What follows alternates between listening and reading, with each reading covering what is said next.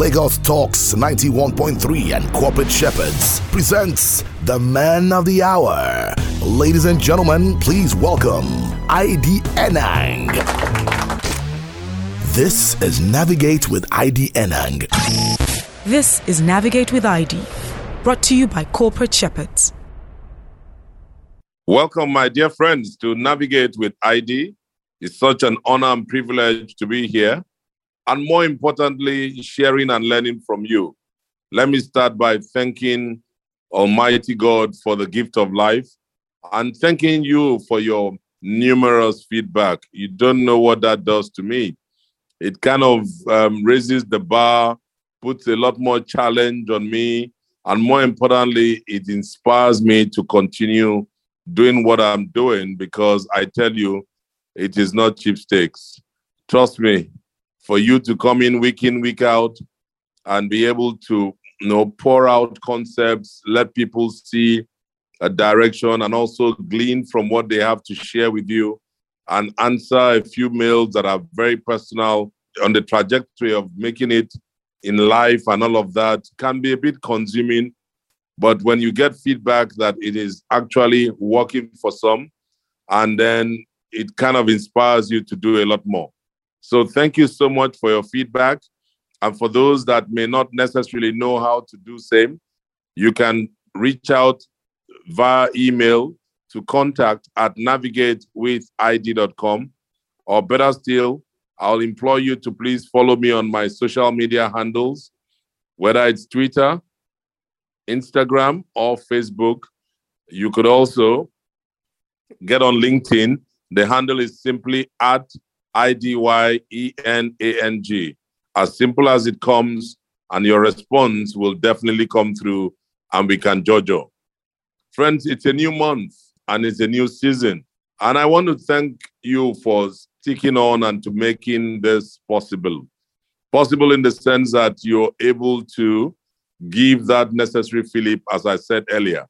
And I also want, by extension, to reference the fact that, having to take on some literature, having to utilize different kinds of literature to make this happen, I'd kindly and most respectfully say thank you to Jay Shim, and these are all PhD holders, Joel Siegel, Abraham Simon, who have written fantastic books on the MBA. And without any further ado, I'll have Josh Kaufman, the main man. This time around, I'm going to take on a subject that may run for the rest of the month. And the reason why I've elected to take this particular topic or subject is because a lot of people talk about it. A lot of people express themselves in it, but do you really understand the underlying elements? So I'm going to join Josh in walking through using his piece of literature to teach on the subject.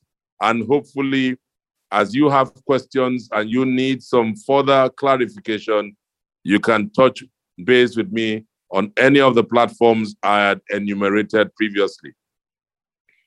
Today, and going forward for this month, hopefully, we're going to start within the context of value creation.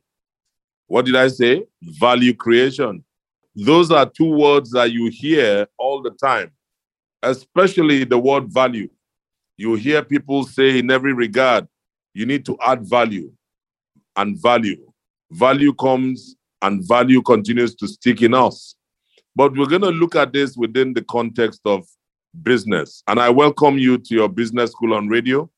That's what we have now. We are focusing on building successful business people and also productively driving successful businesses. At a time like this, when things are looking a bit, muffled, a bit gory due to the tough, challenging environment, the prices of commodities are skyrocketing by reason of so many factors. People are wondering, what exactly do we do to make it happen? I had the privilege of training and providing some perspective with some clients the other day. I think it was yesterday, actually. And we're talking about practical lessons and how they can get out of the storm. And they're so concerned. These are big ticket, fast moving consumer good companies where they are struggling because everything seems to be crashing. But I want you to understand that your best times are when there's a crisis. Crisis will bring out the best in you, so don't crumble. And so as we go through this beautiful topic of value creation, I want you to underline and take each of the concepts very carefully, study them, apply them to your daily routine and work, and surely you'll find something good at the end of the day. Let's start by saying that every successful business creates something of value. The world is truly full of opportunities to make other people's lives better in some way. And you, as that business executive or person, is to identify the things that people don't have enough of. Then your job is to provide them. That's a very simple way of saying you're going to add value. The value you create can take on several forms. But one thing I want you to understand is that the purpose is always the same. To make someone else's life a little bit better, it is something that we must strive to attain. So without value creation, a business can't exist. I mean, if you do not add something to another thing, you cannot claim, you can't make a claim. You cannot even transact with others unless you have something valuable to trade with. So the limit you can go is as far as you can create. So if you cannot create beyond your capabilities, then you can't talk about value creation. I mean, it's interesting, but I want you to note that the best businesses in the world are the ones that actually create the most value for other people. Some businesses actually thrive by providing a little value to many, and others focus on providing a lot of value to only a few people. Some of those can be in that sphere of luxury. Regardless, the more real value you create for other people, the better your business will be, and the more prosperous you will become. So, according to what Hirschman roughly defined, a business is a repeatable process that, one, creates and delivers something of value, two, other people want or need, three, at a price they are willing to pay. And I need to really speak to this because many times I hear people talk about affordability. Whenever I hear the word affordability, my brain goes gaga. I don't have you speak about affordability, but I can have you as a business person asking yourself the question, can my customer buy my product? And what that means is there a willingness to pay? There is a difference between the willingness to pay and the ability to pay. So both will swing in either direction or towards a common goal. And all of that is predicated on a repeatable process that satisfies the customer's needs and expectations. And finally, it is something that the business brings in enough profit to make it worthwhile for the owners to continue operation. So if you look at those 5 salient dimensions, it then tells you what a business is all about. Now, it doesn't matter if you're running a small business, a medium-sized business, a solo venture, or a billion-naira brand. Any of these 5 factors I just mentioned, if you take anyone away, you don't have a business. You don't have a business if you don't create and deliver something of value. You don't have a business if other people don't want or need it. You don't have a business if people are not willing to pay a price for it. And you don't have a business if it doesn't satisfy the needs and expectation of people. Finally, if your business does not bring in enough profit to make it worth someone's while, forget it. You're going to discontinue operation. So Without these five, you can't say that you are in the business. You basically have to put something in place. And such a venture that creates value for others can also be a hobby. Now, some people believe also that a venture that doesn't create value for others is a hobby. But I can tell you also that you can actually create value from your hobby. And a venture that doesn't attract attention can be a flop.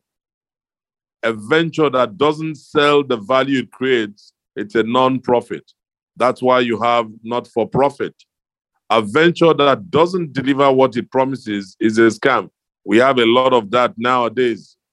You have a lot of people on Instagram doing businesses, and they come up, put up all manner of videos, and then you buy, they tell you pay and will deliver, and they never deliver. Or if they have to deliver, there's something that is not what you ordered. And the next time you try to get them to change whatever you had bought, they come fighting. And because you want to be that quiet person, you don't want to call them out, you go quiet. And for them, if they are able to scam 5 people a week, then they are in business. That's a venture that doesn't deliver what it promises. That's a scam. And I want you all to know that if you have scammers around, you need to bring them out. You need to call them out.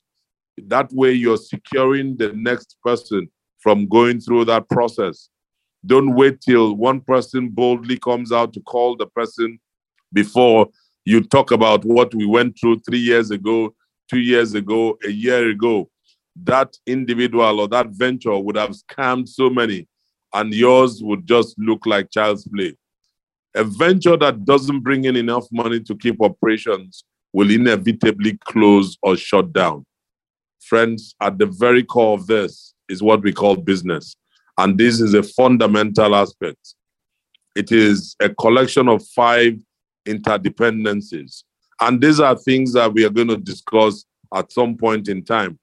And every single one of them flows into the next. It is practically something you may call the parts of every business. The first one, value creation, is about discovering what people need or want, then creating it. The second, according to George, is marketing, attracting attention and building demand for what you've created. The third is sales. It's turning prospective customers into paying customers. That's sales. The fourth is value delivery, giving your customers what you have promised and ensuring that they are satisfied. And the fifth one is what you and I love to have as business people, finance. Bringing in enough money to keep going and to make all your efforts worth the while. So if these 5 things sound simple and they are not in space and they are not around, then you probably don't have a business.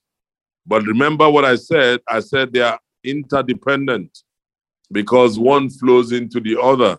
You can't talk about marketing without sales. You can't talk about sales without ultimate value delivery. You can't talk about value delivery without talking about finance. And it all starts from the notion of value creation. So it's very important that every business aficionado, every single aspirational businessman or woman understands the fundamentals. So every time you're hearing words like value creation, value add, added value, understand that it is not a walk in the park. Business is not and has never been rocket science. It is simply a process of identifying a problem and finding a way to solve it that benefits both parties, and you need to have a win-win. To one, a profit, to the other, satisfaction of the subject or satisfaction gained from the entity or the item. Anyone, absolutely anyone, who tries to make business sound more complicated than this is either trying to impress you or trying to sell you something you don't need. then you know that that person is on the road to scamming you. Like I tell people, and I'm a very proud marketer, marketing is business and business is marketing. So if I have to define business as a process of identifying a problem and finding a way to solve it in a way that benefits both parties, then you can, substitute that and call marketing. The fundamental definition of marketing is actually identifying a need, fulfilling that need at a profit. And in doing that, the entire chain is oiled. So if you look at the 5 interdependencies I talked about, they are the basis for every good business idea, and if you may, a business plan. If you can clearly define each of these 5 processes for any business you want to get into, you will have a complete understanding of how it works. If you are thinking about starting a new business, because I know loads of people currently are looking for ways in which they can, even if they have a 9-to-5 or they have a day job, they're looking for that extra. And the extra there is to situate some multiple streams of income. And so they want to start a business. But if you don't start from the very ultimate part of fulfilling a need or identifying that there's a challenge or a problem somewhere, and then sitting in the space of fulfilling and solving that problem, you are a non-starter. Whilst attempting to solve that problem, you need to create value. So if you're thinking about starting a new business, defining what these processes might look like is the very first place you need to start. If you cannot describe or diagram your business idea in terms of this big 5, you don't understand it well enough to make it work. So don't even start. And that's why if you look at every single opportunity, every single business that is doing well, they're always using the terms value creation, marketing, sales, value delivery, and finance. Now, in some regards, you can take sales and marketing as commercial, whichever space that you want this. Underpinning each of these is the people factor. You absolutely need the people factor. And so when the people factor comes to play, you will then understand that it's important to have valuable skills. So if you want to improve your value as a business person, then you need to focus on improving skills that are directly related to what? Those 5 interdependencies. Not every skill or area of knowledge is economically valuable, and that's okay. There are things that are worth pursuing for the sake of relaxation or enjoyment. I mean, you can take up a hobby. You may enjoy trekking. You may enjoy walking. You may enjoy snookering, but it's very unlikely anyone will pay you to walk for them and then just taking a walk, unless you do something differently by setting up a little space where you're checking out and asking people to come and work for a charity, or we want people to work and donate for a cause. So cost marketing may actually become economically valuable. I didn't say economically viable. I said economically valuable. So if you have that at the back of your mind, you then understand that there are some skills that you acquire or area or knowledge that will be okay and worth pursuing for the sake of relaxation and not for commercialization. So making that transition from personal enjoyment to products and services, you will find yourself getting paid, but you need to have the requisite skill. And there are many adventurous souls out there who are willing to pay you for that service. And they may even want to go the extra mile. And that extra mile is to ask you to play the role of a guide because many of them may be interested in the idea that you have in the kitty.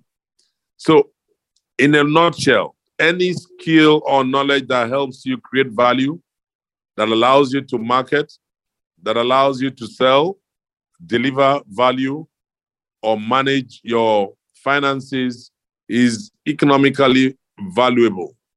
Accordingly, you will then find a space where it is meeting the very core of your existence as a human being.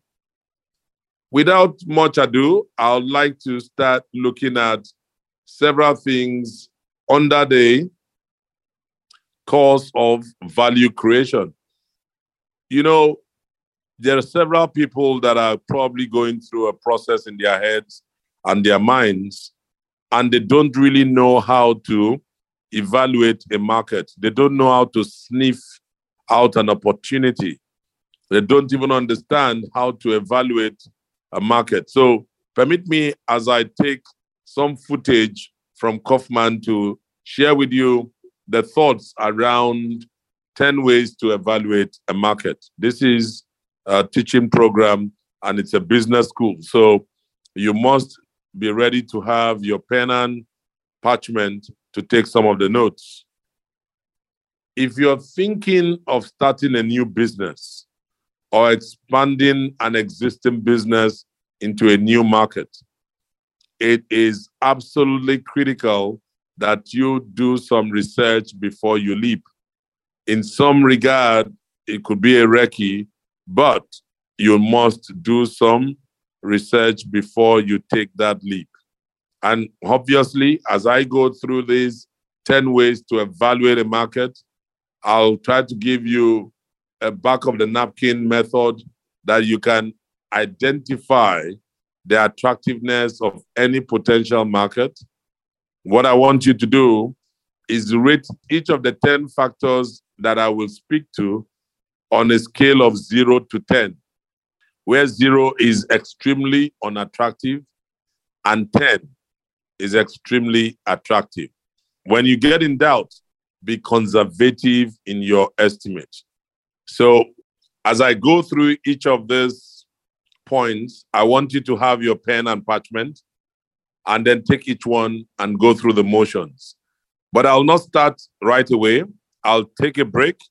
And when we come back from this break, because we need to pay some bills, we will then take each element and then you can rate each of the 10 factors I will enumerate for you. And remember, it's going to be on a scale of 0 to 10.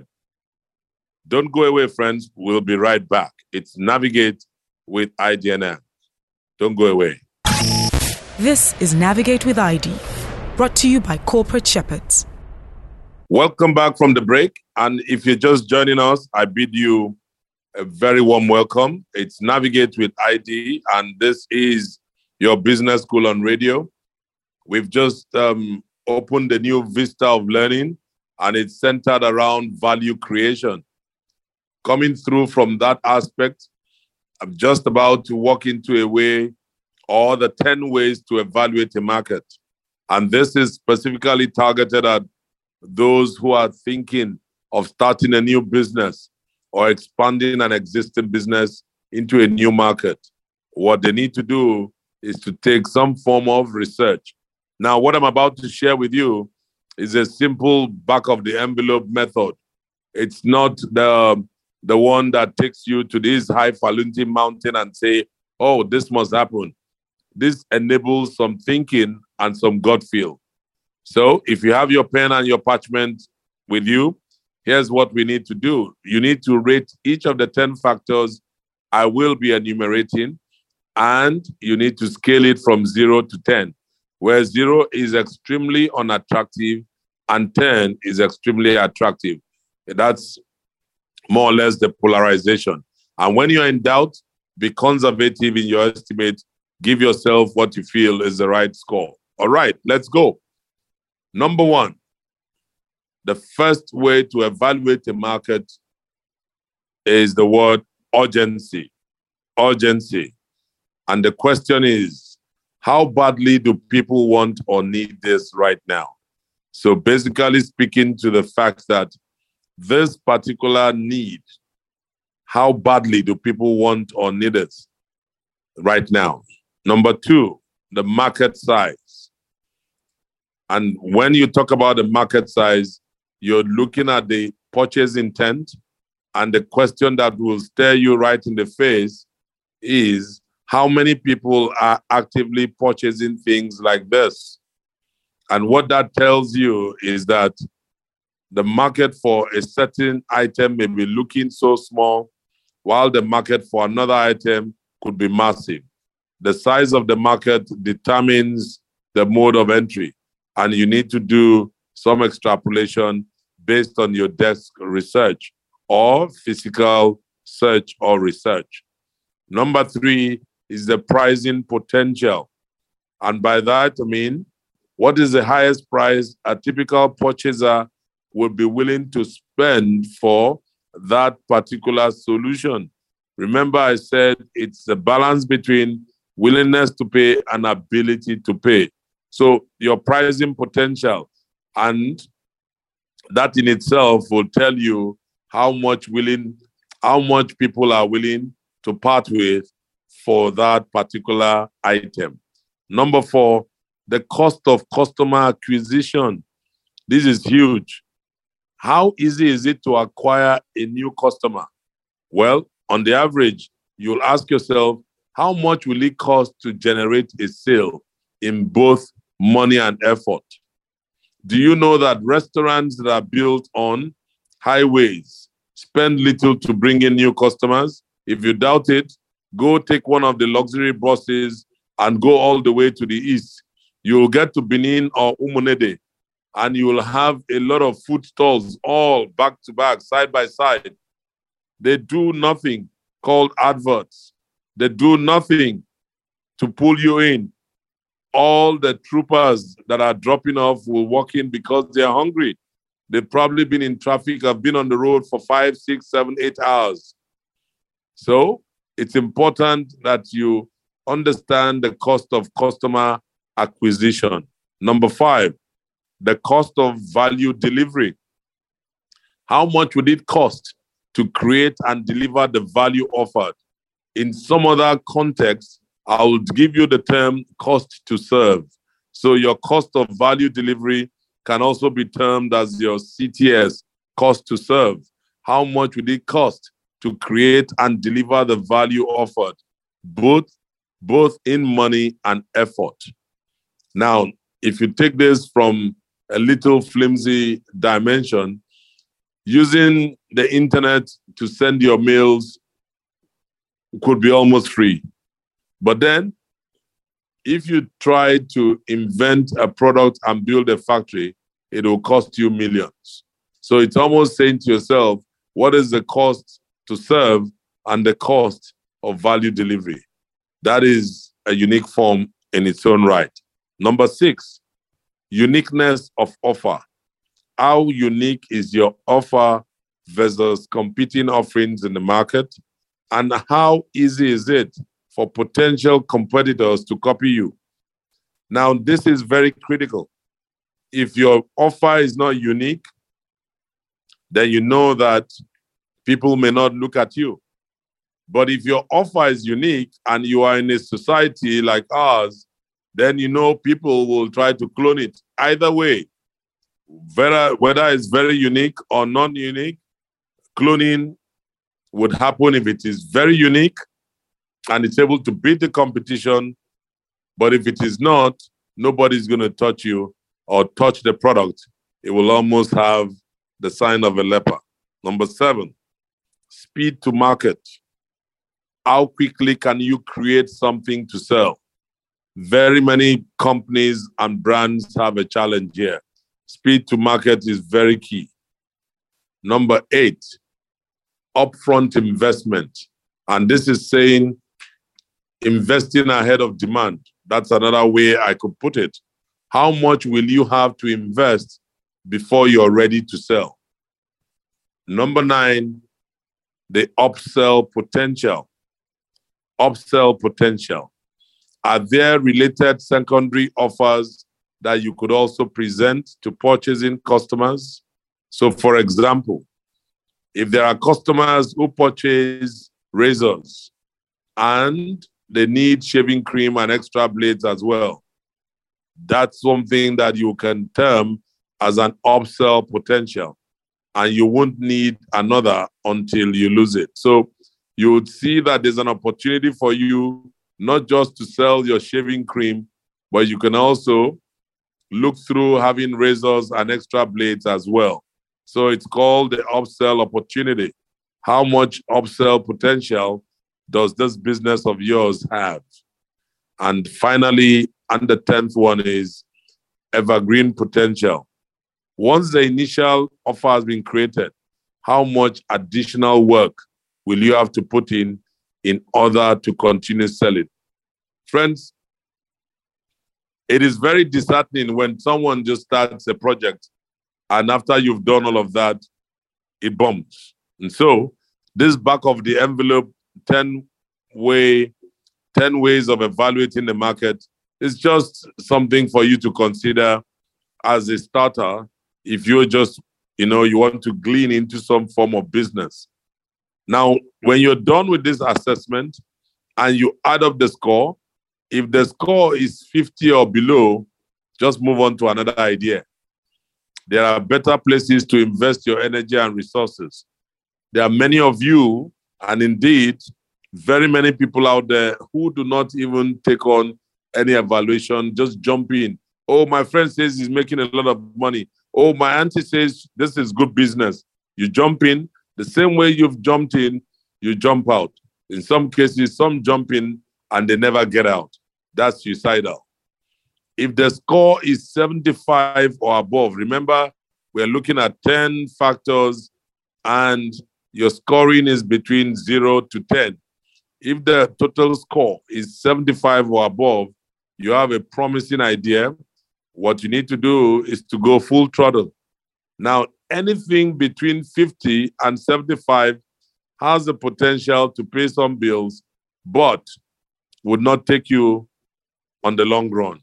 Like they typically would say, it won't be a home run without a huge investment of energy and resources. So, your call. It's your call to make. It's your place to understand what you need to do very differently.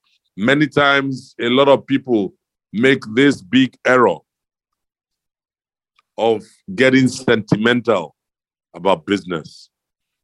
Friends, don't get sentimental. To the point that you need to be a bit shrewd and hard on yourself. Otherwise, you're just going to burn your naira or your dollars, whatever currency. Burn it. And remember, I taught you about sunk costs. It will so sink that when you look back, you look at yourself and say, how did I get here? How was I so foolish? Well, yesterday ended last night. Morning tells the day. So buyer beware, caveat emptor, be careful. I'll tell you straight up that one of the most common experiences of a first-time entrepreneur is discovering that your brilliant business idea isn't as original as you had thought. Other businesses are already offering similar products, services, and engagements. Now, this will shake anyone's confidence. After all, why bother when someone else is doing what you're doing? But remember, we're talking about value creation. And this is where I need you to cheer up, because there are always hidden benefits of competition. When any two markets are equally attractive in other respects, you are better off choosing to enter the one with competition. What I'm saying in essence is that if you have two markets and one has competition and the other doesn't, don't go to the one without competition, because the one with the competition will give you a more respectable attraction and opportunity to succeed. Why? It means you know from the start that there is a market of paying customers for your idea, eliminating any tag of a risk. So in a market that Nobody is going there. It could be that nobody has ever made it. So if you get in there, you don't want to be the one that people are saying, hey, how did you get here, my friend? So the existence of a market means you're already on the right side of the iron law of the market, which is the customer is on that side. The consumers are there. So you can spend a lot more time developing your offer, putting in a lot more intricacies, putting in a lot more sweet things, putting in a lot of incentives, making it look so juicy instead of proving that a market exists. Many times, a lot of you try to prove that there's a market for a particular product. Who are you trying to impress? Why are you expending your resources to prove that a market exists? If it doesn't exist, it doesn't exist. There were others before you. They would have tried and they got burnt. So why do you want to be a hero and then come out with a zero? If there are successful businesses serving a market, you don't have to worry so much about investing in a dead end, since you already know what people are buying and they are also buying. And so the best thing for you to do is to observe what your potential competitors are doing to become so successful. But then the way you can snuggle in is to become a customer. You can become a customer of your competitor. I know I'm teaching you some hidden benefits of competition. Yeah, go in there. Buy as much as you can of what they offer. Observe your competition from the inside. That way, it can teach you an enormous amount about the market, what value the competitor provides, how they attract attention, what they charge, how they close sales, how they make customers happy, how they deal with issues, and what needs they aren't yet serving. So it's very important that you understand what you need to do if you want the hidden benefit of competition. I was talking to a client of mine a few days back, and we're having a strat session on a seeming dimension they want to take a position in the market. And so I remembered one of the heydays when I was at the Coca-Cola company. I was country marketing manager then in Kenya, Nairobi, or Nairobi, Kenya, as it were. That's what it should be. I said to my client that, so I launched a particular product then as a country manager, and I took it to a particular bottler territory. There were 8 bottlers then in Kenya, and I took it to a particular bottler's territory. You know, we had all bottlers launch, but it was really struggling in one particular territory. And so I went to the GM of that particular plant, and this was in Meru. I think it was Meru, yeah? If I remember, this was Bonakabiru. And I went to him and I said, we need to do something different. Of course, at that time, there was no competition, but the competition there was really coming from the locals. I mean, there's some local drinks, and the fact that from a weather standpoint, it's one country, with due respect, where you have people drink hot or warm water. You see men go into a restaurant or a bar and say, give me some hot water. And you wonder, or they ask for a very warm beer. That's what you get if you go to Kenya, warm beer or hot beer. That's where I found for the first time it was kind of bizarre that they don't take cold stuff. And so when you see someone say to you, baridi means cold in Swahili. And so I looked at the market and I said, wow, now what am I fighting against in this territory? These guys don't want something cold. Having a nice cold rendition of this product wasn't the best way out. So what I did was to recruit some merchandisers, and I put the merchandisers in. We went into the market, and I asked each of them to go to each of the retailers and ask for that particular product. Now, the retailers had in some way said they didn't want to buy. But by the time I lined up about 15 merchandisers to go there at different times, they all, by the time the salesman made the call, or at different periods going back to them, they started asking for the products to say, this product of yours, We thought it was just going to be so cold.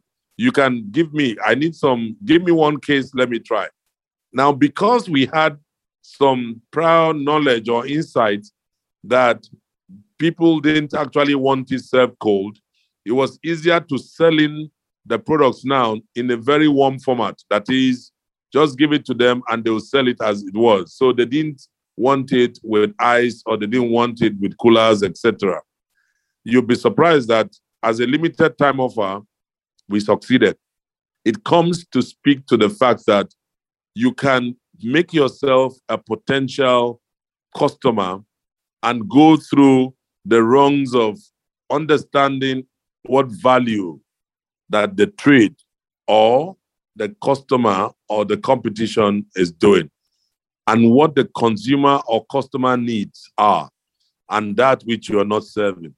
So as a paying customer, you get to observe what works and what doesn't before you actually commit to a particular strategy. So many people don't even walk the turf of taking advantage of the hidden benefits of competition. So here's what I'm going to say to you, my friends. Learn everything you can from your competition and then create something even more valuable. And then you begin to ask yourself, so this is something I can benefit from. Yes, you can. So take this from me. It's a tip. If you want to go into a line of business, you can start by being a customer first. Be a customer of one of the players. Get to understand what they offer, how they offer, the issues they get into. It will teach you an enormous amount about the market. It will tell you about the value that the competitor provides. It will tell you how they attract attention. It will tell you how they charge. It will tell you how they close their sales. It can tell you how they make their customers happy. At the end, you can then sit down and say to yourself, I am ready. I am not ready. I can't deal with this. So I'm going to give it a break or a rethink. What you need is to understand what I call the mercenary rule. And a quote by Henry Fielding, he says, and I quote, make money your God and it will plague you like the devil. So it is not in your best interest to make money your God. It will plague you like the devil. This is why. Becoming a mercenary doesn't pay. Don't start a business for the money alone. So many of you are starting businesses because of money. No, this is why you should not. Starting and running a business always takes more effort than you first expect. Even if you identify a business that will largely run itself, setting up the systems necessary to run the business requires a lot of persistence and dedication. If the only thing that interests you about an opportunity is the money, you will probably hit the wall or quit or go under well before you find the pot of gold at the bottom of the pit or the landfill. You must pay very close attention to the things you find yourself coming back to over and over again. When you build or finish anything, it is mostly a matter of starting over and over again. Don't ignore what pulls you. The trick is to find an attractive market that interests you enough to keep you improving your offering every single day. And the guts of the business come from the field. They come from the marketplace. They come from interaction with your customers, with your consumers, with the trade, with everybody that is in the chain. Finding that market is mostly a matter of patience and active exploration. One thing I'll say to you, even after all of that, is don't ignore boring businesses until you investigate them. Investigate before you invest. If you can find some aspect of the work that interests you and keeps you engaged, mundane markets can be quite attractive. Now, remember Gaddafi that would say shit business is good business. Pardon my French. But this man was able to install, he saw the opportunity. Nigerians, particularly Lagosians and people in the Southwest like partying, and not very many nice places, conveniences are available. And so he built all of those public plastic latrines that are takeawayable, and all they need is a parcel of land where he puts in the septic tank, goes straight, they dig it into the ground, and he provides on-time service. And then the man turns around and gives you a tagline that says, shit business is good business. You will consider that dirty business. So dirty businesses like that, like plumbing, like garbage collection, certainly are not sexy, but they can be quite lucrative because there's a significant ongoing need combined with relatively few people willing to step up and to meet the demand. If you doubt it, go and ask, so why would people almost want to kill to pick up waste in Lagos State?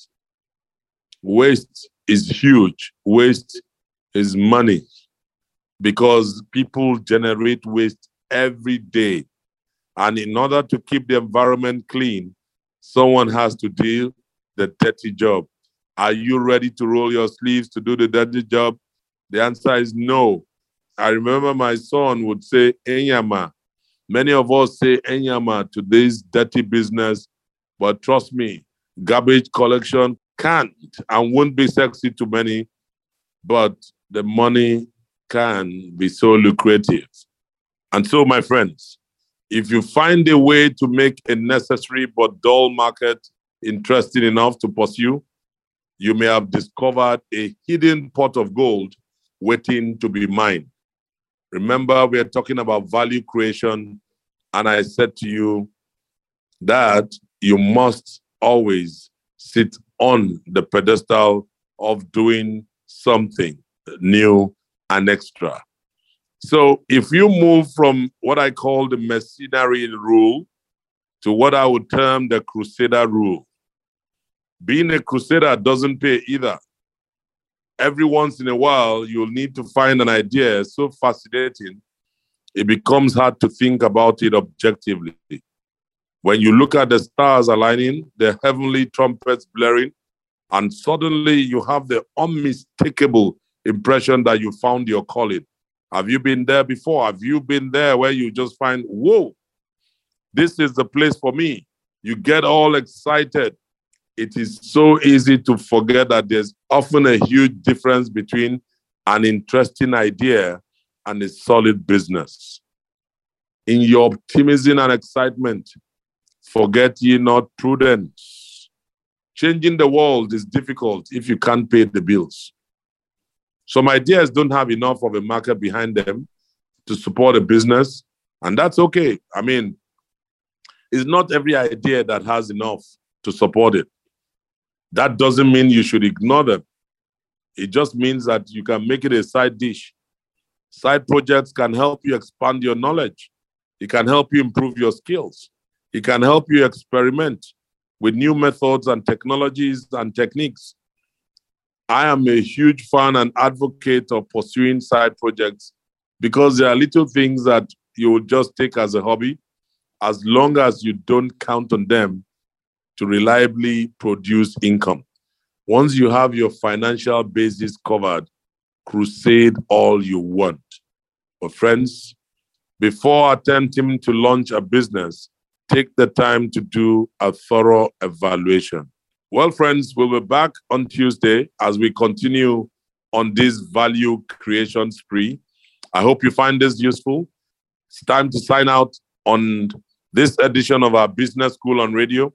Thank you so much for listening, and I look forward to sharing with you on Tuesday by God's grace. Goodbye. And that was Navigate with ID, brought to you by Corporate Shepherds.